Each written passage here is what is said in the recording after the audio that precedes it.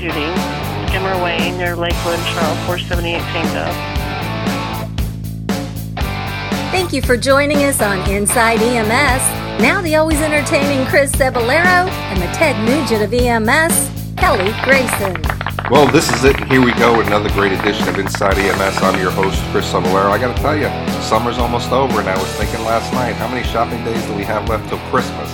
And I know what you're thinking, that's crazy, but when you got a big family, you got to start planning, and Christmas is coming, and pretty soon we're going to be into the fall, and I got to tell you, summer's going fast, but it's been an awesome summer. But here's a guy that's had an incredible summer, and we like to hear some of those summertime stories, is our good friend and co-host, Kelly Grayson. Kelly, how are you? I'm fine, man. I'm enjoying my summer. It's a nice thing about Louisiana. Summer is about 10 months of the year, and then we have a month of winter and a month of road construction.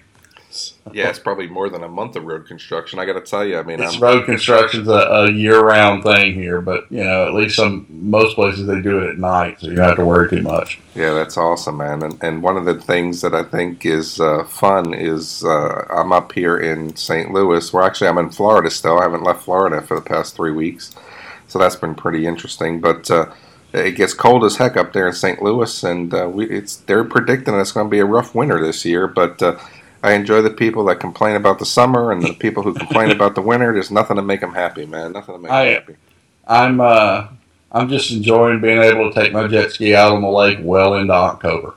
Yeah, that's awesome. I remember when I was living in Florida, back when I was in the Air Force days, of water skiing on Christmas Day. Oh, yeah. That's awesome. Yeah, so, you know, Kelly, one of the things that we always enjoy is we get these constant emails from folks and asking us questions. So this week's email comes to us from J.J. Norris out of North Carolina. He's a paramedic student, and his question deals with he wants to do a research project on the different areas to go into when it comes to being a paramedic. And there's so many different areas to go into now that you think about. There's community paramedicine, there's tactical paramedicine, there's flight paramedicine, and he's kind of asking us our opinion as he does this project. He wants to help the younger students who are coming in and kind of give them some direction. You know, his goal, of course, is he wants to get an associate's degree and a bachelor's degree in emergency medical science, and I think that that's really great and admirable. And you know, we enjoy hearing from our listeners, and if we can give a little bit of our experience to help share, I think that that's great for us, and we're very honored to do that. But you want to give this a go, Kelly? You want to answer first, and then I'll jump in. Yeah, there's that's one of the nice things about EMS as we start to expand and think of non-traditional, non-ambulance venues to practice our craft.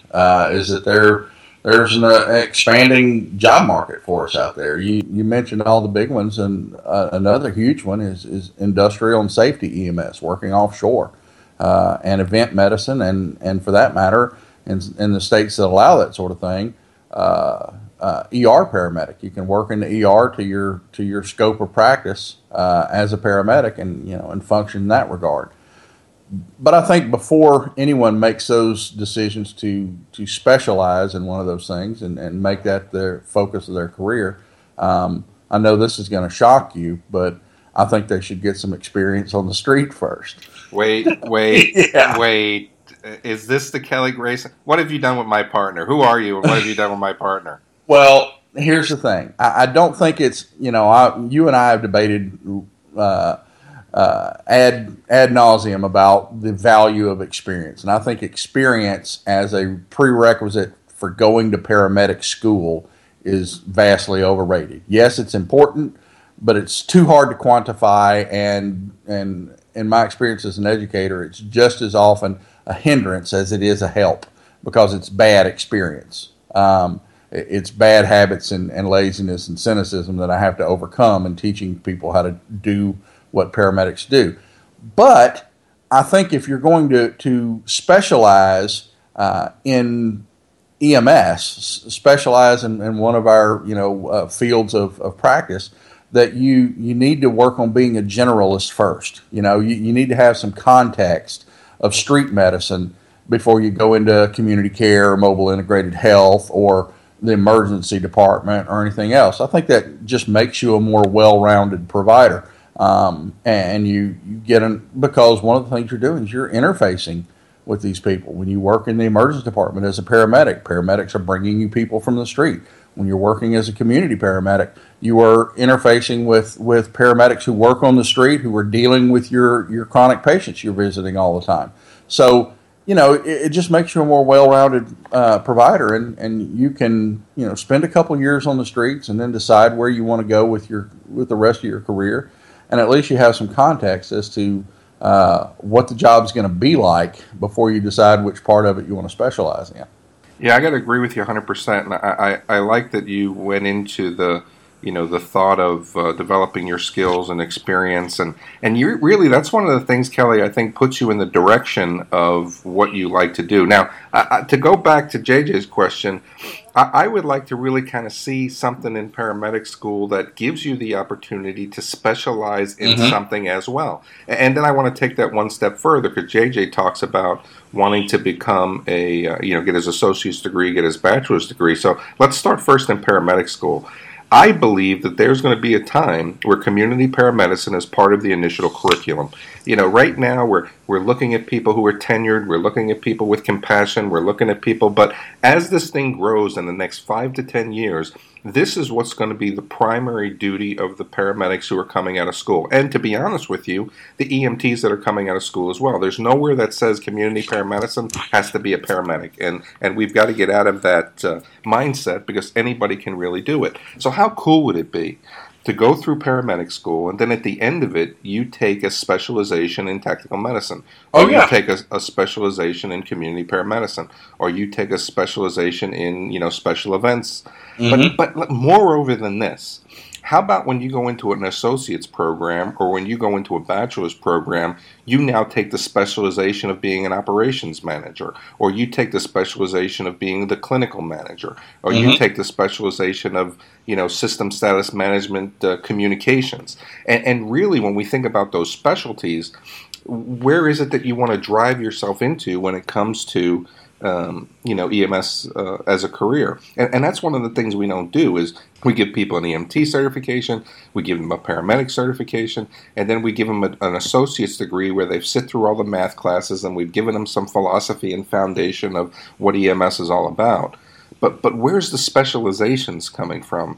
If we can put our students into a path of learning the career as they're going forward, I think we're going to wind up keeping a lot more people. But that's just our thoughts, man. We'd be interested in knowing what you guys think, and we totally appreciate the emails that we get from our listeners, and whenever we can share some of our knowledge. And I got Kelly to admit that experience is important, and that's my goal in life. Yeah, go on and keep telling yourself that. But I like your idea. And when my Legion of Flying Monkeys completes my quest for world domination, stuff's going to change, and one of the things that's going to change is an associate degree will be the minimum entry level for paramedic. You will have to have 2 years of college and an associate degree to become a paramedic. And then if you want a baccalaureate degree, you can go into any one of a number of specialized realms. You can become a critical care paramedic, a community health paramedic. You can become an industrial medic. You can take a management and a management focus and or an industrial medicine focus or a tactical medicine focus, and get your bachelor's degree in that field of study. And I think that will make for a much more well-rounded and a much more structured, quantifiable, educated provider instead of the patchwork system that we have now.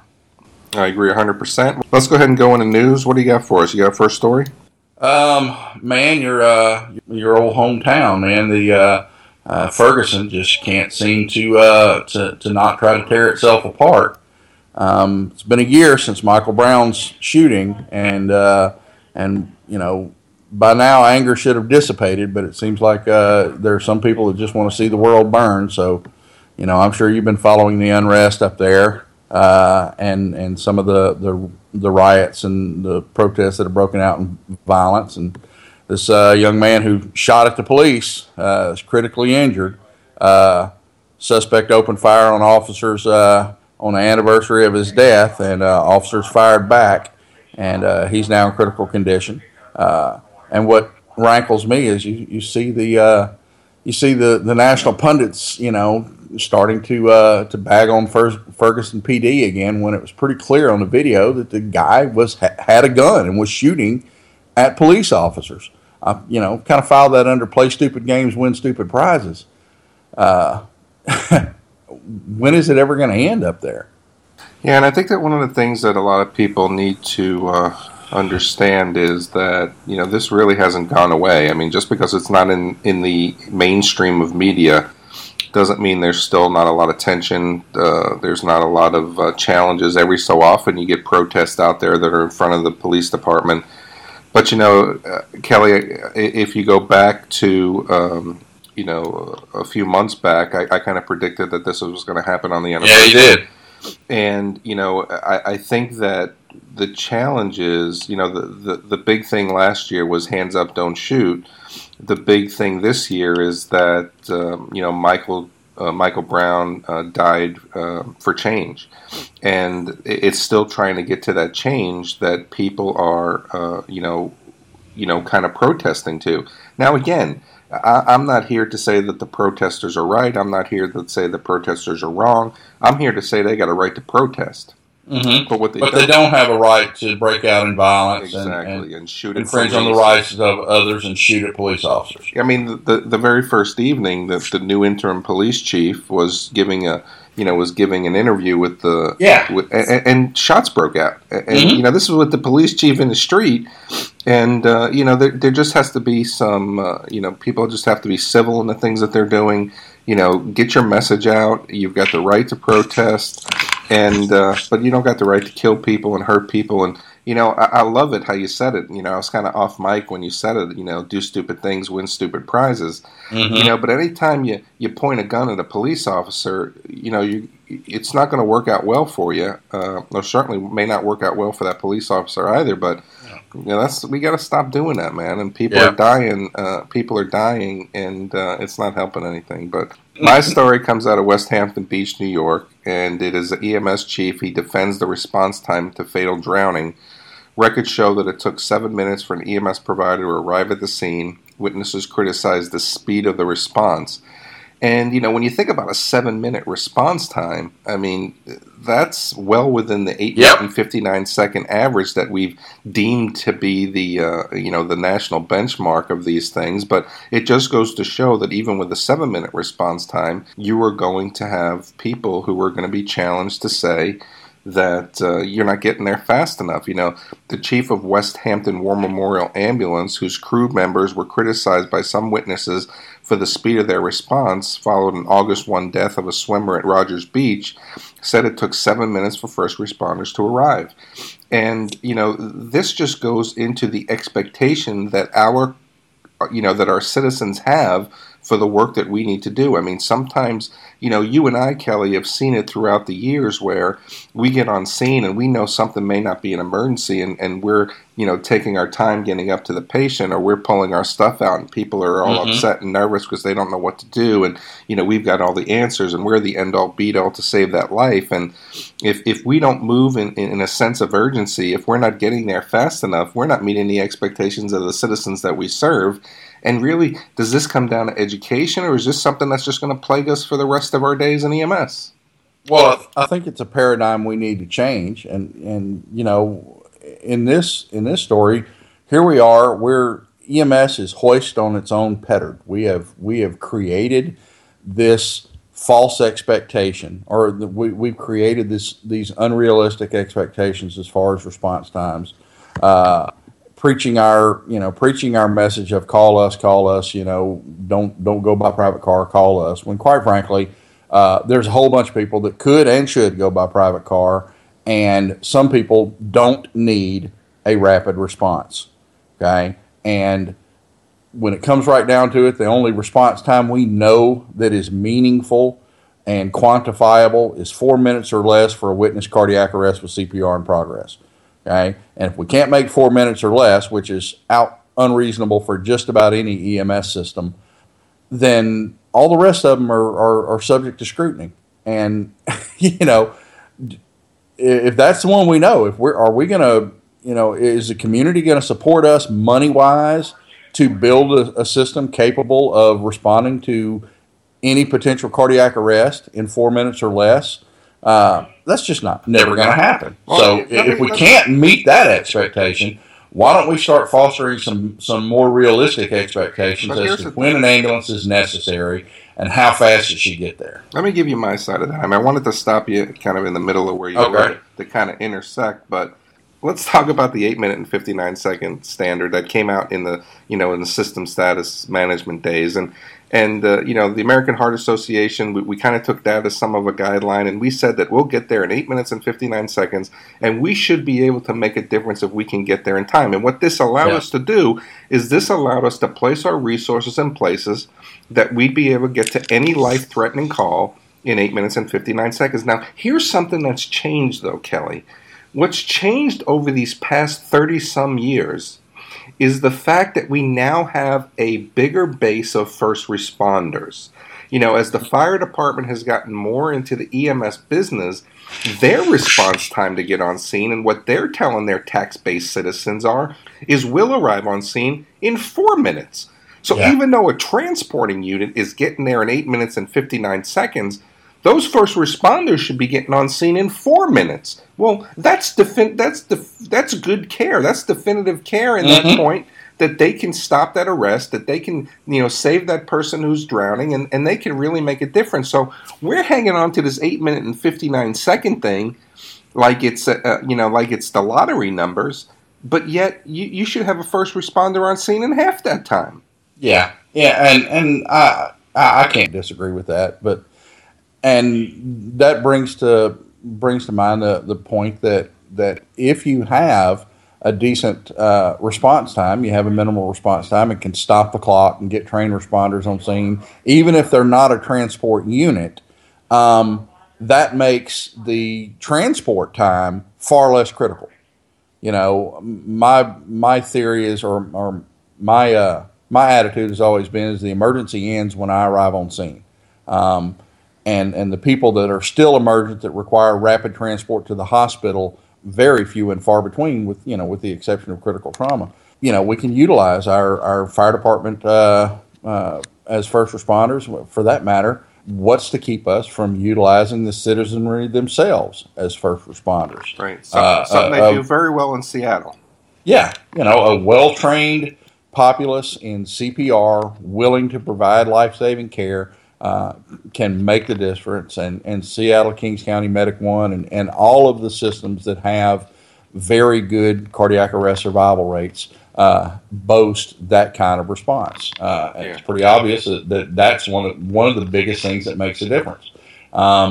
So having that in place would be great, but I still go back to, we need to start fostering some more realistic expectations as far as response times. Yes, we can utilize other resources to stop the clock and get trained responders on scene quicker by kind of thinking outside of the transport unit box. But we also need to start educating the public just as zealously for the next generation as we have in the past too, that you do not need to call an ambulance for X or Y. Right. This does not need an ambulance response. The UK has been doing that for years now, because they discovered what we are still trying to figure out, is that when you encourage everyone to call 999, everyone does, and it taxes the system. And now they've discovered they can't meet the demands. So educate your people on when it is and is not appropriate. We need to do the same thing. Yeah, I think you're right. And one of the things that I think is, we got to change the educational process of what we've done. And we've created this system we're in. But, let's go back to your talk about, I wanted to make a point on, you saying that let's arm our citizens. I love the idea that you need to get a CPR card before you can get a driver's license. Yes, indeed. And every time, or a high school diploma. And you need to get your before you get your driver's license renewed, you have to show your CPR card as well. But that still doesn't mean that people are going to be able to or be willing to jump into and save someone's life as well. But here's the other thing that I think when we think about an 8-minute and 59-second response time. When we use the 8-minute and 59-second response time, That was to get on scene, to deliver care, and bring people to the hospital. We really need to get out of the concept of taking dead people to the hospital. So even though we get on scene in 8 minutes and 59 seconds, that doesn't mean we should be transporting these people off the scene. And we need to get to the days where we're working those codes on scene, we're delivering the best care that we can. Again, you and I have talked about what is it that the ER do that I can't do in the back of the ambulance. And if it comes to the point that we're on scene for 30 minutes working a respiratory cardiac arrest and we're not able to get return to spontaneous circulation, we're calling the code in the field. And again, I think that's education to the public that that's going to happen. But I think we give false hope when we put people on a stretcher and we take what we know is going to be a resuscitation we're not going to be able to save, and we bring them to the hospital and we give false hope to the family. And we really just got to change the whole education on the paradigm process and get away from this 8 minutes and 59 second thing. Yeah, I agree totally. All right, what do you got? We got our next one, and this is more. This is an example of the kind of story we've covered quite frequently: ambulance crashes and safety. This happened in Miami, and a fire truck and an ambulance on separate lights and sirens responses collided at an intersection in Miami, Florida. And 12 people on the responding engine and the ambulance were transported to the hospital. None seriously injured, thank goodness. But it seems the ambulance had the red light and did not stop and clear the intersection. It looks like they kind of coasted through and only got on their brakes right before they made impact with the truck. Someone wasn't observing the lug nut rule. And shame on them. But this is a excellent demonstration on why we have these rules in place to stop and clear intersections, even if you're lit up lights and sirens. What's the lug nut rule? What are you talking about? The lug nut rule is whenever you're at a four-way stop and you're wondering who has the right-of-way, whichever vehicle has more lug nuts than yours has a right of way. If I'm in a four-door car and it's a big dually truck, he has a right of way as far as I'm concerned. If I'm in an ambulance and it's a semi truck, he has more lug nuts than I do. He has the right of way. By all means, sir, the bigger vehicle goes first. You know, I think that's funny, man. That's really cute. That must be one of those Louisiana colloquialisms. But yeah, when I saw this, it was really kind of a sad thing to hear that two responders are coming in the same area. You know, one of the best practices that I've ever seen, and this comes out of MedStar in Fort Worth, Texas, when I was a paramedic on the street there, they would always let us know that there were multiple vehicles in the area responding from different directions.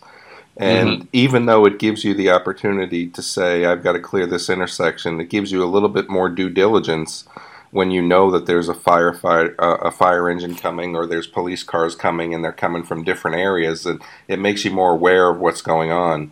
And usually I kind of looked at it in the sense of the right of way is with those lights. Just because you have lights and sirens going and you're coming up to a red light doesn't mean you have due regard to go through that light. And you need to clear that intersection. You need to make that work. And we were very, very saddened when we heard of this accident, because this could have been something that was truly serious. Now, here are these ambulances and these firefighters trying to get to a scene, and this is a fire, and who's inside that fire? And now this truck is out of commission, and that ambulance is out of commission, and we don't know if there was anybody else responding to that. So does that response have to start all over again? But when we think about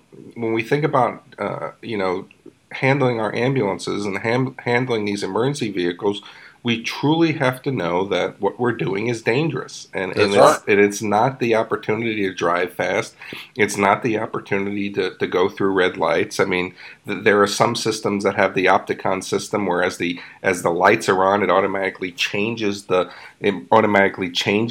lights for them as they're going through from red to green. But you still shouldn't pass through those intersections without knowing that you're going to be clear to do so. And I think sometimes we just forget that. But Kelly, I think this goes back to our show a couple weeks ago when we were talking about that people aren't being trained when it comes to handle these ambulances and how to drive them. No. We put people, who are just out of EMT school and we put them behind the wheel of an ambulance and we say, all right, go forward and don't kill anybody. And I think that we have to take some responsibility as a career field to say, we're not training our people or properly educating them on how to get through these intersections. Yeah, my first boss was very meticulous about driving and operating the ambulance. And before I even took an EVOC course, he taught me to drive an ambulance. And one of the things that he said to me stuck with me very well was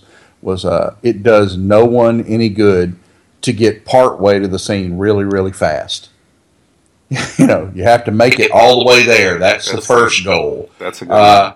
And just because you managed to drive real fast and then get in a wreck 100 yards away from the scene, you didn't accomplish your goal.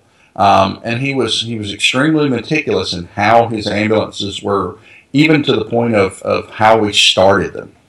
He had a sequence. You get in the ambulance, start the engine, then apply your seatbelt, then engage your lights and your siren, and then pull forward, disengage the parking brake, pull forward slightly, look left, look right, look left again, then and only then do you merge into traffic. And he always wanted it done in that order.